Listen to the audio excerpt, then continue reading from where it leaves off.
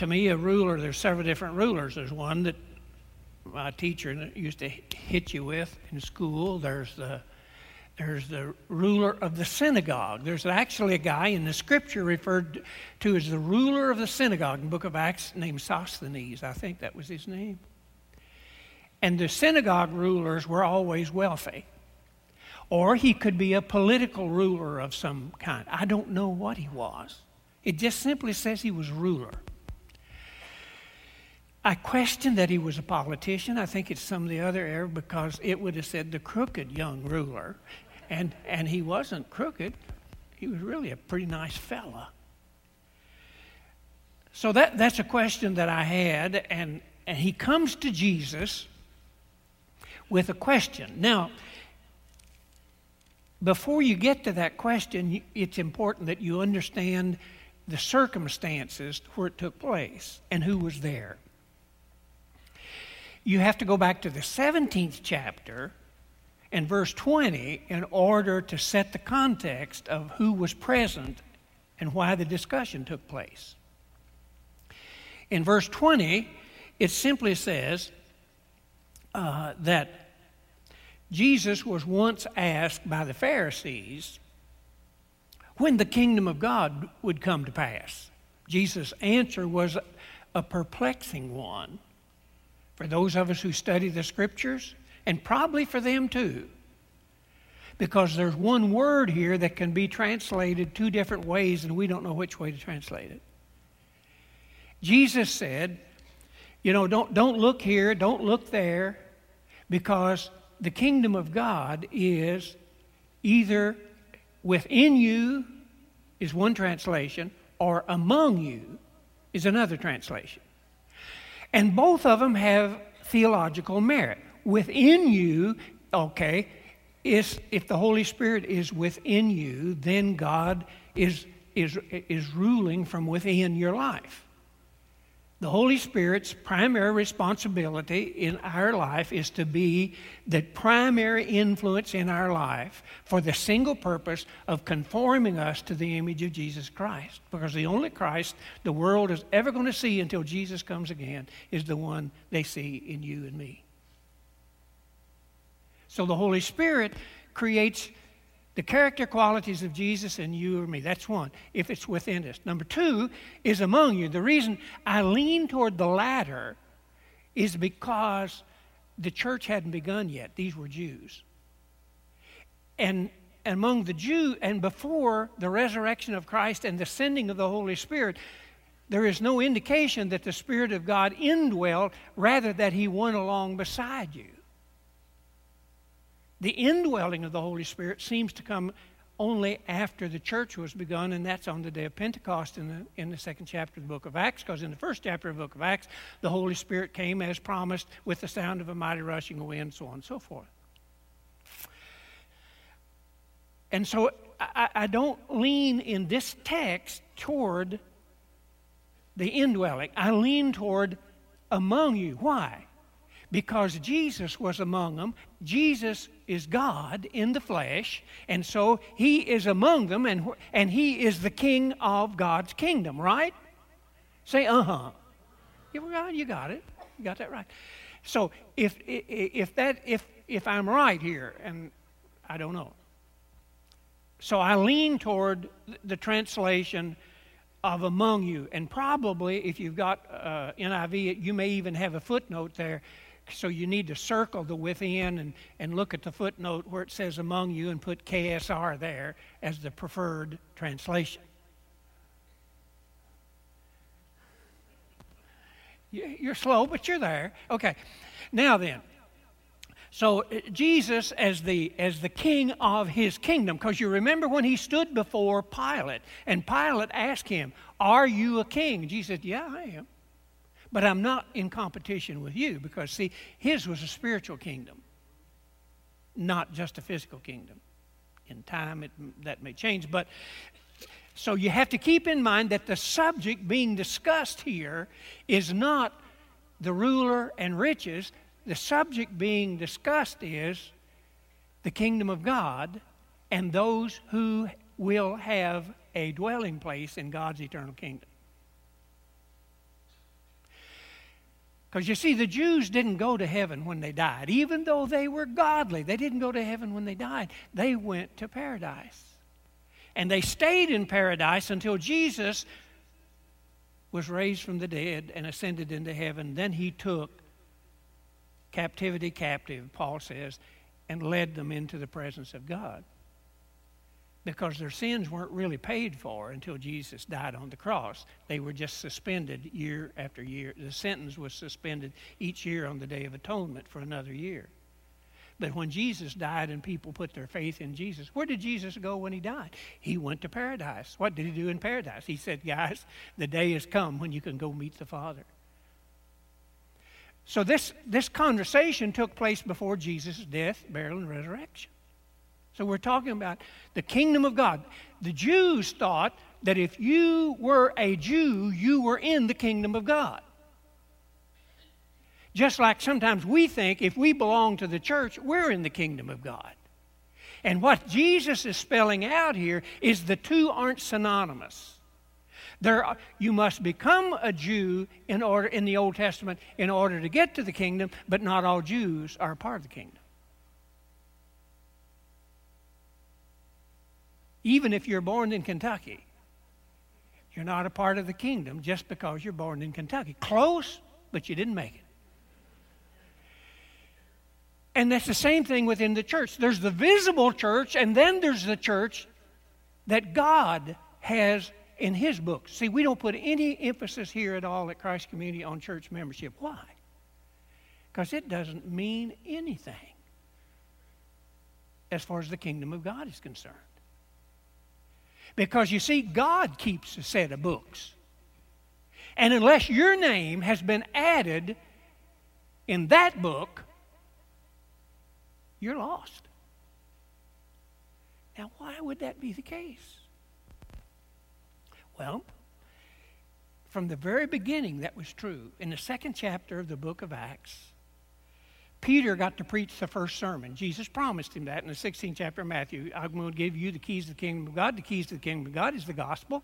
The good news that Jesus is the Christ, been death, burial, resurrection. That's the gospel. And Peter, you get to tell him that. So he preached that first day, and thousands of people were baptized. Thousands of them. And then it says, and the Lord added to the church daily such as should be saved. So what happens here? You and I go by what we see physically. That's all we can do. You can't read my thoughts. And man, am I glad. But God can. He can see our motives. He knows all about what's going on in here, in our heart. He knows.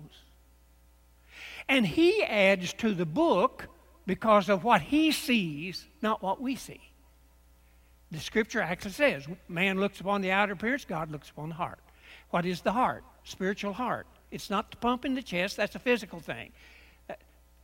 It is your intellect, your conscience, your will. What's the other one, Rick? Your emotions. Good. I asked him this in the meeting the other day, and he stumbled a bit.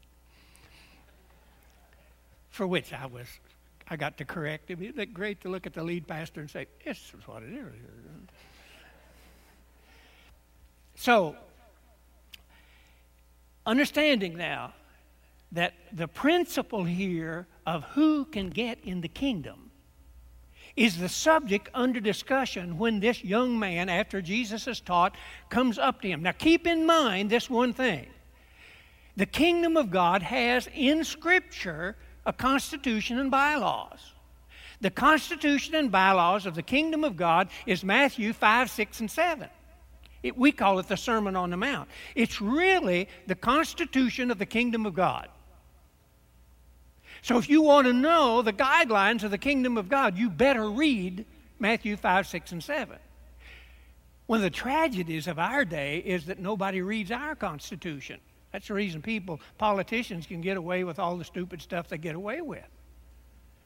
Because the people don't know the Constitution. I have for all of my life kept on my desk, and I took it off of my desk and have it in storage right now, but I've always kept a copy of the Constitution. Civics isn't even taught anymore. So people don't know. So as this one guy who's an MIT professor says, people are stupid, so we can do as we please. Well, I don't want you to be stupid about the nature of the kingdom of God. That's why we're here, to teach you. So this young fella walks up to Jesus. Now the text. And he says, "Good teacher," underline, circle good. Very interesting. Because nowhere in the Bible, nowhere in any literature, anywhere in reference to the Christian, among the Jews referring to any rabbi, is a rabbi, he would never tolerate the use of the word good in referring to himself. Because he said, Jesus told him, why do you call me good? I thought only God was good. Now we fiddle with that in the theological realm and say, well, he was God, so it was all right. No, Jesus was actually reprimanding him for idle flattery, because that's what he was doing. He was flattering Jesus, manipulating. He was no dummy. So Jesus answered and said, no one is good except God alone. So quit calling me that. You know the commandments, Jesus said to this young fella. Do not commit adultery, don't murder, don't steal, don't bear false witness, honor your father and mother. And the guy said, heck, I've done all of that since I was a kid. Now, I understand that. Because actually, believe it or not, growing up, I had the reputation of being a really good kid. Now, you all know better. But that was my reputation. My middle brother, Chuck, was a hellraiser, and he was really good at it. And so I was compared to him, and when compared to him, I looked like St. Peter or somebody, Saint somebody or another. St. Scott sounds better. But that's not who you compare to. When you compare yourself to Jesus, you go, ooh, unpleasant. So, this young man was really a good kid. I can tell you, I was a loner from the time I was 16 years old on through high school. I didn't run around with the guys that I played basketball with. They were ornery cusses, beer drinking, hell-raising kids. And the reason I didn't run around with them, I did once. There was a bar outside of Augusta, Kentucky called the Bloody Bucket. You can see why I shouldn't have been there. I was driving a 31 Model A Ford because that's the only car that I knew how to drive, and I was only 15. Didn't have a license. But they took me along because I didn't drink, so I could drive. We went to the Bucket. Neil Bromley, Tuffy Workman, Wiener Ellis, Chuck. Well, you can tell by the names it was an interesting crew. Dana Fagan was there. Anyway, Bromley was the center on our basketball team, and he was about 6'2", and, like Big John, little waist, just a real horse. And he liked to hit people. And sitting in there in the back was our banker, and because he was the state examiner to see if people had license to sell liquor and so on and so forth. So I went back and sat with him. And all of a sudden, Neil Bromley hit somebody. Knocked him, and the guy went over a table. The table turned over, and he actually went out the screen door. Now, the screen door was important because when you first go out the door, you had to take a hard right to get to the toilet. There was no indoor plumbing. Well, he wasn't capable of making a hard right. He went right on into the creek. And he hadn't been down there a minute, and I heard something go pop, pop. I know the sound of a gun when I hear it. I was a squirrel hunter. And I said to myself, Self, it's time to go. So I go and I get in my car. If they're there, fine. If they're not there, fine. It's time to go. I started up my Model A, and the Model A is an interesting old Ford car. The metal in it is so strong that if you hit the fender with a ball-peen hammer, it wouldn't make a dent in it. And you had a running board about that wide on either side. And so I got in, and by the time I got there were two guys sitting on a fender, a couple hanging on the running board, and away I went. That was my last trip with them going anywhere. I became a loner because my reputation was a good one. I honored my father and my mother. I wasn't a womanizer. I didn't drink, smoke, cuss, or chew, and I quit running around with those who did. I know what it is to have a reputation of being a good person, and you're proud of it. The reason you are a good person is because it benefits you to be a good person. The teachers like you better. In fact, I'll tell you more about that later. So this young guy was in that category. He was really a good guy. And he was loaded financially. Now, the assumption was, because of Old Testament Scripture and a lot of the preachers that you hear today, if you're loaded, it's because God has blessed you. Now, that isn't always true. A lot of crooks are rich. And it wasn't because God blessed them, it was because they were good thieves. What was it Willie Sutton, the old bank robber, used to say when they finally caught him and took him before the judge, and the judge said, "Willie, why do you rob banks?" He said, "Because that's where the money is." Crooks know where the money is, and they go get it. Now, how this young guy got it, I don't know. Probably inherited it. I don't know. So, Jesus said to him, "You just lack one thing. Sell everything you have and give it to the poor, and you'll have treasure in heaven." Now, what is treasure in heaven? Treasure in heaven is what you do for other people with your resources. Lay up treasures in heaven.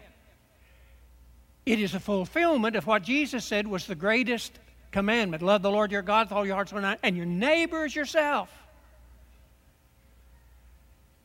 And if you don't use your resources for that, you don't have treasures in heaven.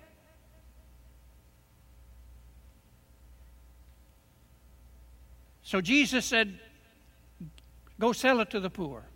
You'll have treasure in heaven, and then follow me." Well, you may say, this is a hard saying, and it is, but that's what Jesus even tells us today. He says to you and to me about our resources, they're not yours. You're just a steward over what belongs to God.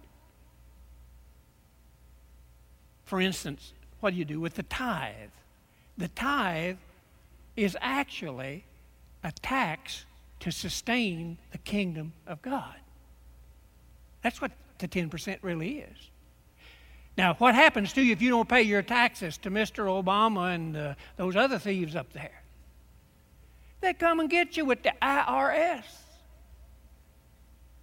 And Ohio fits right into that because Cincinnati was where there's after guys like us.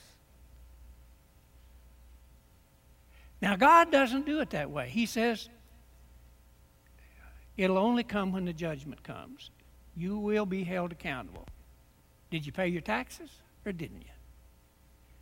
Did you use your resources to bless the poor? Because you see, you really don't want to go to heaven unless you have some treasury there. You really don't. Because your heart is where your treasure is, the Bible says. What was it the old songwriter used to say? "This world is not my home, I'm just traveling through. My treasures are laid up somewhere beyond the blue. The angels beckon me from heaven's open door, and I just can't feel at home in this world anymore." This ain't your permanent home. This is temporary. And Jesus is saying to him, lay up your treasures, invest in that which is eternal. For what you have here is temporary.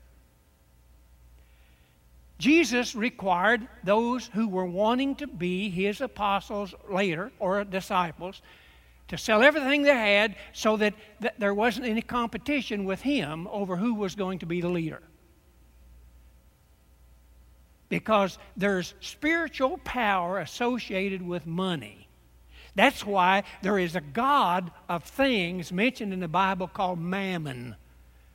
And Jesus says, and the Scriptures are very clear, it says, you'll either serve Mammon or you'll serve God. And you can't do it both at the same time. So choose. You got to choose.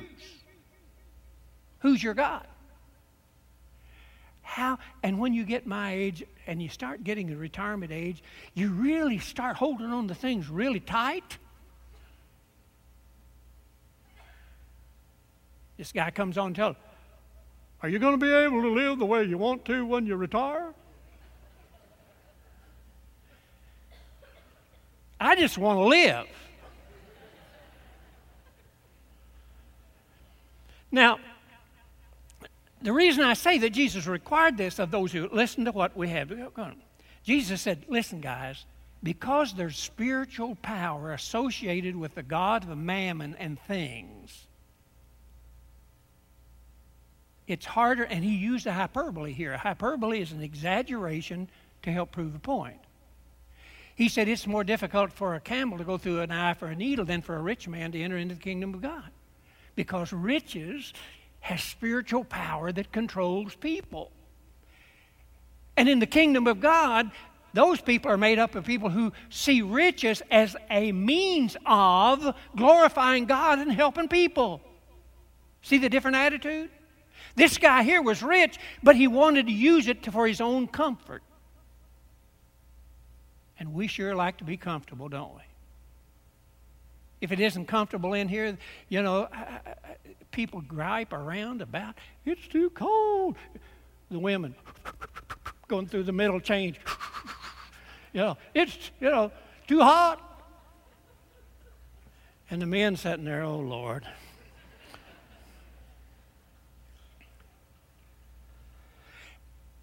So we get chairs with that much foam in them. Now, I'm told we get it because I preach too long. And your butt gets tired, and you have to have some padding. I'm not going any further with that. I just make the point here. Now, when Jesus' disciples, because who was there? There was the Pharisees who were always lurking in the background trying to give Jesus a hard time. There was Jesus himself. There were his disciples.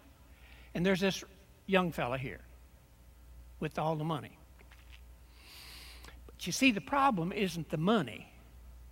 The problem is, where's his heart? He has a heart problem. His heart is on earth. And the comfort that money can bring him, and power and influence. Because money can do that. It has spiritual power. So here was this guy that the Jews thought had been blessed by God and made him rich, and he was morally good. And so the disciples said to Jesus, if this guy can't go to heaven, who can? Now watch out here, because we fall into the same category. I have had funerals for guys who weren't Christians. I really don't like to do it, but I do, have through the years. And at the funeral or after it's over, you'd be surprised at the number of people who are trying to figure out how you can get this guy. He was a good guy. Everybody liked him. Good to his wife. You see, there are really good, moral people who aren't Christians. But that won't cut it. Because like I was a good kid because it benefited me. People liked me better, bragged on me, all that stuff that the ego likes to hear. I wasn't a good kid because I thought it was glorifying God. Oh, I wanted him in the game because I wanted my cake and to eat it too. This young guy did too. But he was of the kind that, like the good moral guy at the funeral where everybody's trying to figure out how you're going to get him to heaven. And the disciples said, man, this guy's such a nice guy and been blessed of God. If he can't get to heaven, who can? That's exactly what they asked. Who then can be saved? And Jesus' answer was what we all know to be true. God can pull off what man can't do. Don't worry about it. This is God's ball game. It's God's kingdom. He will pick and choose because he can read the hearts of people. It's only when you get to the place where you're really honest with yourself and say, look, I'm a selfish jerk. And I don't deserve all that God has blessed me with. And we're moved to ask God to forgive us for our selfishness. This guy was selfish and wanted to be comfortable, wanted to be well-liked, wanted to be he was all about himself. And he was lost. You see, there wasn't anything wrong with money. There's nothing wrong with money. It's paper or whatever they make it out of. It's the heart of the individual who handles it that matters as far as the kingdom of God is concerned.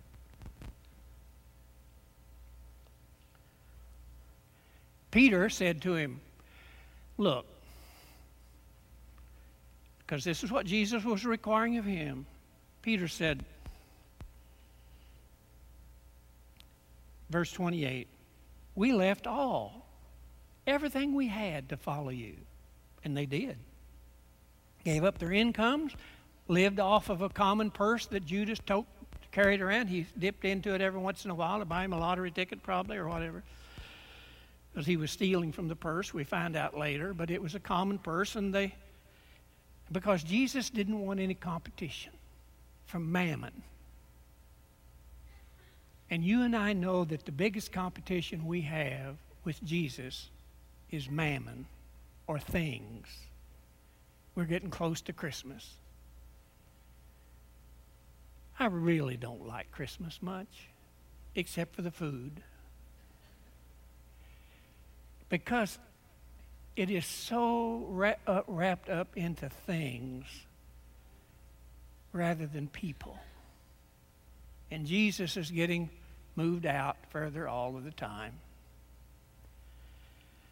So Jesus said, guys, this is the way it works. You may give up everything you have. You may live frugally.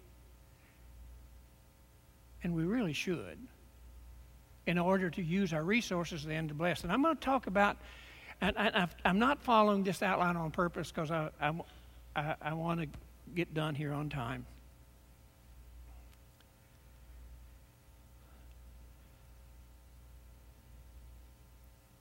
Jesus is saying, trust me, folks. And this is our big problem. We really don't trust him. He said, see, like I told you, the kingdom of God is something you have to consciously seek in order to be a citizen of the kingdom of God. Why did I say that? Because the Constitution says so. 6th chapter. Jesus said, seek ye first the kingdom of God and his righteousness. And I'll help you with all those things you worry about. What do we worry about? We worry about things. Clothes, house to live in, money to go to the weenie world for a bite to eat, all that kind of stuff. We worry about that. And Jesus said, look, guys, if you'll use your resources to honor me, and seek the kingdom of God above all other things, I'll take care of these needs for you. We said, well, we're kind of like Reagan, old Ronald Reagan. He said, trust but verify. We trust you, Lord, but just in case we can't. And so we hold on to things tighter. Jesus said this, no one who has left home or wife or brothers or parents or children for the sake of the kingdom of God will fail to receive many times as much now and in the age to come. Seek the kingdom. I suspect if we took a poll here this morning, we would find out that not a single one of us all week long made a conscious effort to seek the kingdom of God. We're so wrapped up in this world and the things of this world that we have no treasure in heaven because we use it all for our own comfort, our own security. Older people my age have routinely sacrificed freedom for security. You younger ones, don't do that. Next to your salvation, there's nothing in this world more important than your freedom. Well, I got 4 or 5 amen. There's nothing in this world except your salvation that's more important than your freedom. Now you're catching on. Don't forget that. Politicians want to be elected by saying, we'll take care of you. What they're saying is, we want you to take care of us. But they reverse it because it sounds good. Now, let's see where I am here. Okay, let's go down to the joy of giving living. The joy of giving. I stole that out of a book because I like the title. And let's read this text, verses 33 through 35. I have not coveted, Paul says, anyone's silver or gold or clothing. You yourselves know that these hands of mine have supplied my own needs and the needs of my companions. In everything I did, I showed you by this kind of hard work, we must help the weak, remembering the words of Jesus himself when he said, it is more blessed to give than to receive. Now, I want to talk about the blessings of a person who lives to give rather than lives to get. Because you see, when you get to retirement age, there is a tendency to live to get rather than live. You know, I want to talk about and give you some illustrations from my own life of the joy of, get up there, Ralphie, the joy of giving a person whose heart has been touched by the Lord so that you are blessed when you give. The joy of giving. The joy, it's not just sharing, it's a conscious effort to give somebody something that will bless their lives. Now, I've had so many in my life that I can honestly say I'm really a blessed human being. I told you about when I was a little boy. Probably 11 years old, I don't remember exactly, 10 or 11. Daddy allowed each one of us to have a little something or other on the farm that would be ours that we could sell and have the income from, and I had an old red rooster. And I fed that rooster and got that sucker as fat as I could, and the time came when Dad said, okay, you need to sell it, because he was going to Maysville, Brock Brothers Grain Company, and I took my old red rooster down there. And I had, his legs were tied, and I was carrying him in, and the old red rooster in there, and here's an old man standing behind some scales, and he said, son, is that your rooster? And I said, yes, sir, that's my rooster. And he said, well, put him on the scales. So I put on the scales. He said, well, get on there with him. So I did. I got on it. So this old man paid me per pound for both me and the rooster. And I said, well, why did you do that? He said, because you said yes, sir, and you were mannerly. That old man then wrote a letter to my mom and dad, gave his credentials, gave references, and he literally adopted me. I got to go to Cincinnati on the train about once every 6 weeks with him. I met Hopalong Cassidy one time, old Bill Boyd riding Topper. I got to go to Cincinnati Ball. I actually got to see Jackie Robinson play at Crosley Field. He bought me my first bicycle. He bought me at least 3 or 4 cows. My first ball glove, it was a Rawlings. Good one. A whole bunch of stuff. He paid a lot of my college. He helped me buy my first car, a 1953 Ford Victoria with sexy lights in the back seat that my wife was just so attracted to. That's how I got her, guys. Get you a classic car. Women just go, oh, they won't see you, but they'll see the car, and that's all you care about. Get them in there with you. And the reason I know that she was attracted to that is Tommy Green from up here in Ohio came to Kentucky Christian, and he was driving the 1953 Ford Victoria, and she gave him a date. I know it was the car.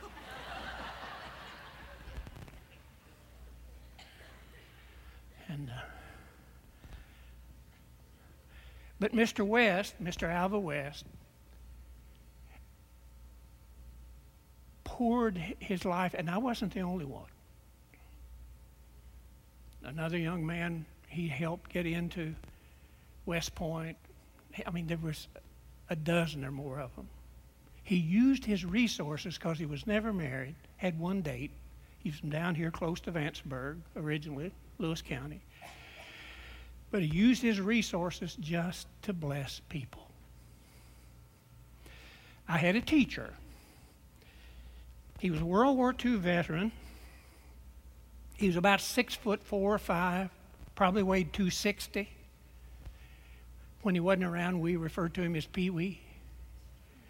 His name was Pruitt Painter. Mr. Painter died just about a year ago. And he literally adopted me too. He was my teacher. He taught me civics. He taught first-year algebra. He was the principal, and he was my first coach in junior high. And he would pull me aside. I could tell you stories that would keep you here too long.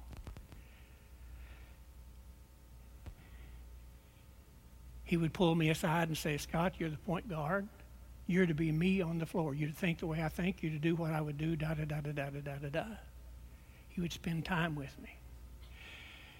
When I went to high school in Brooksville, Mr. Painter went to Lexington and started his own business as a CPA. Did really well. Married. Had a son. His son is an attorney and does some CPA work too in Indianapolis. His name is Scott Painter. Mr. Painter called me up several months before he died. He said, you remember now that I named my boy after you.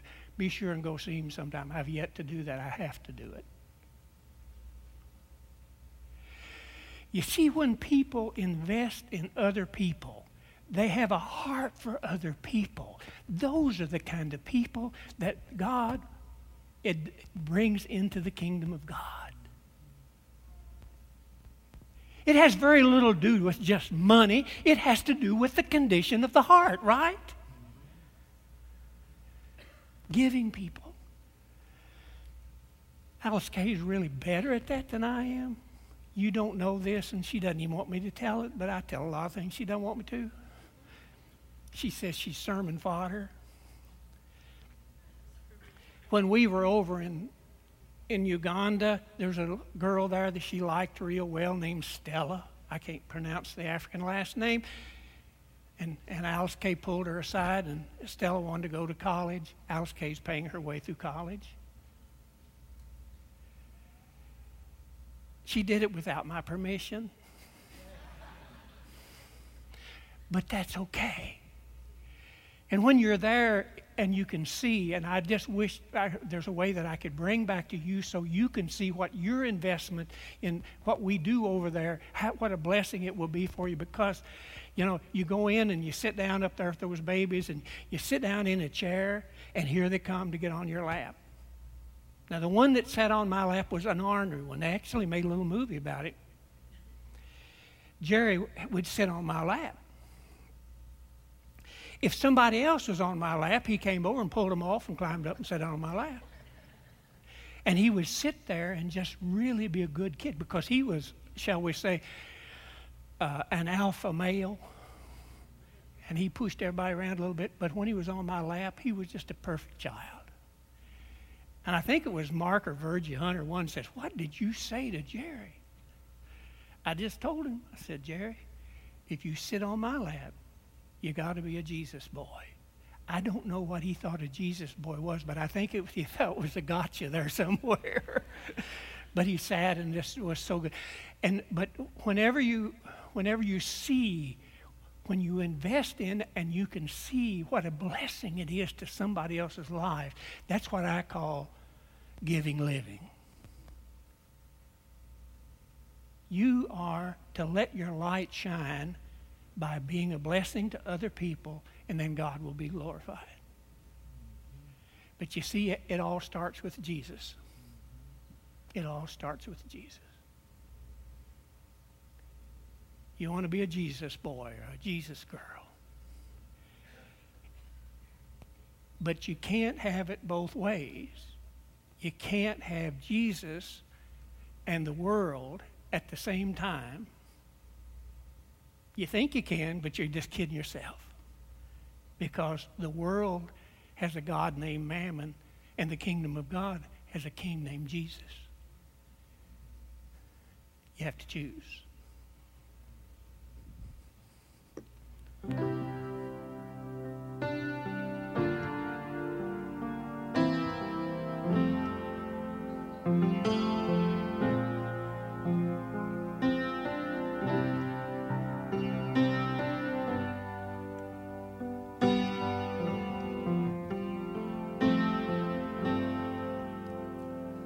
I'd rather have Jesus than silver or gold. I'd rather be his than have riches untold. I'd rather have Jesus than houses or lands. I'd rather be led by his nail-pierced hands. I'd rather have Jesus than men's applause. I'd rather be faithful to his dear cause. I'd rather have Jesus than worldwide fame. I'd rather be true to his holy name than to be a king of a vast domain, and to dwell in his dark sway. I'd rather have Jesus than anything this world affords today. He's fairer than the lilies of rarest bloom. He's sweeter than the honey from out of the comb. He's all that my hungering spirit needs. I'd rather have Jesus and let him lead than to be a king of a vast domain, or be held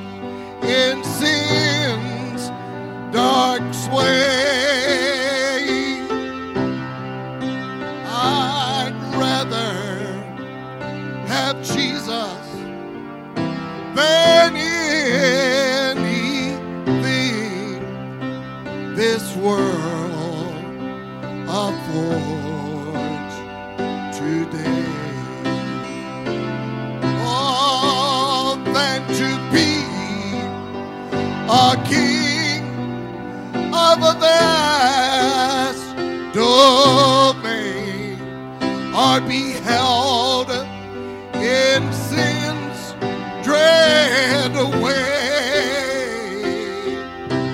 I'd rather have Jesus than anything this world affords today.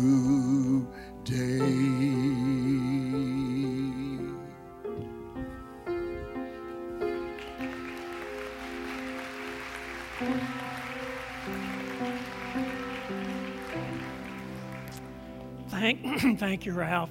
Folks, don't forget, we need to stack the chairs, get them out of here, get the table set up ASAP. Need everybody's help. Put 5 in a stack, okay, if you would. Don't forget to be generous with those who are less fortunate than you. You'll be a blessing to them. So God bless you. Stack the chairs.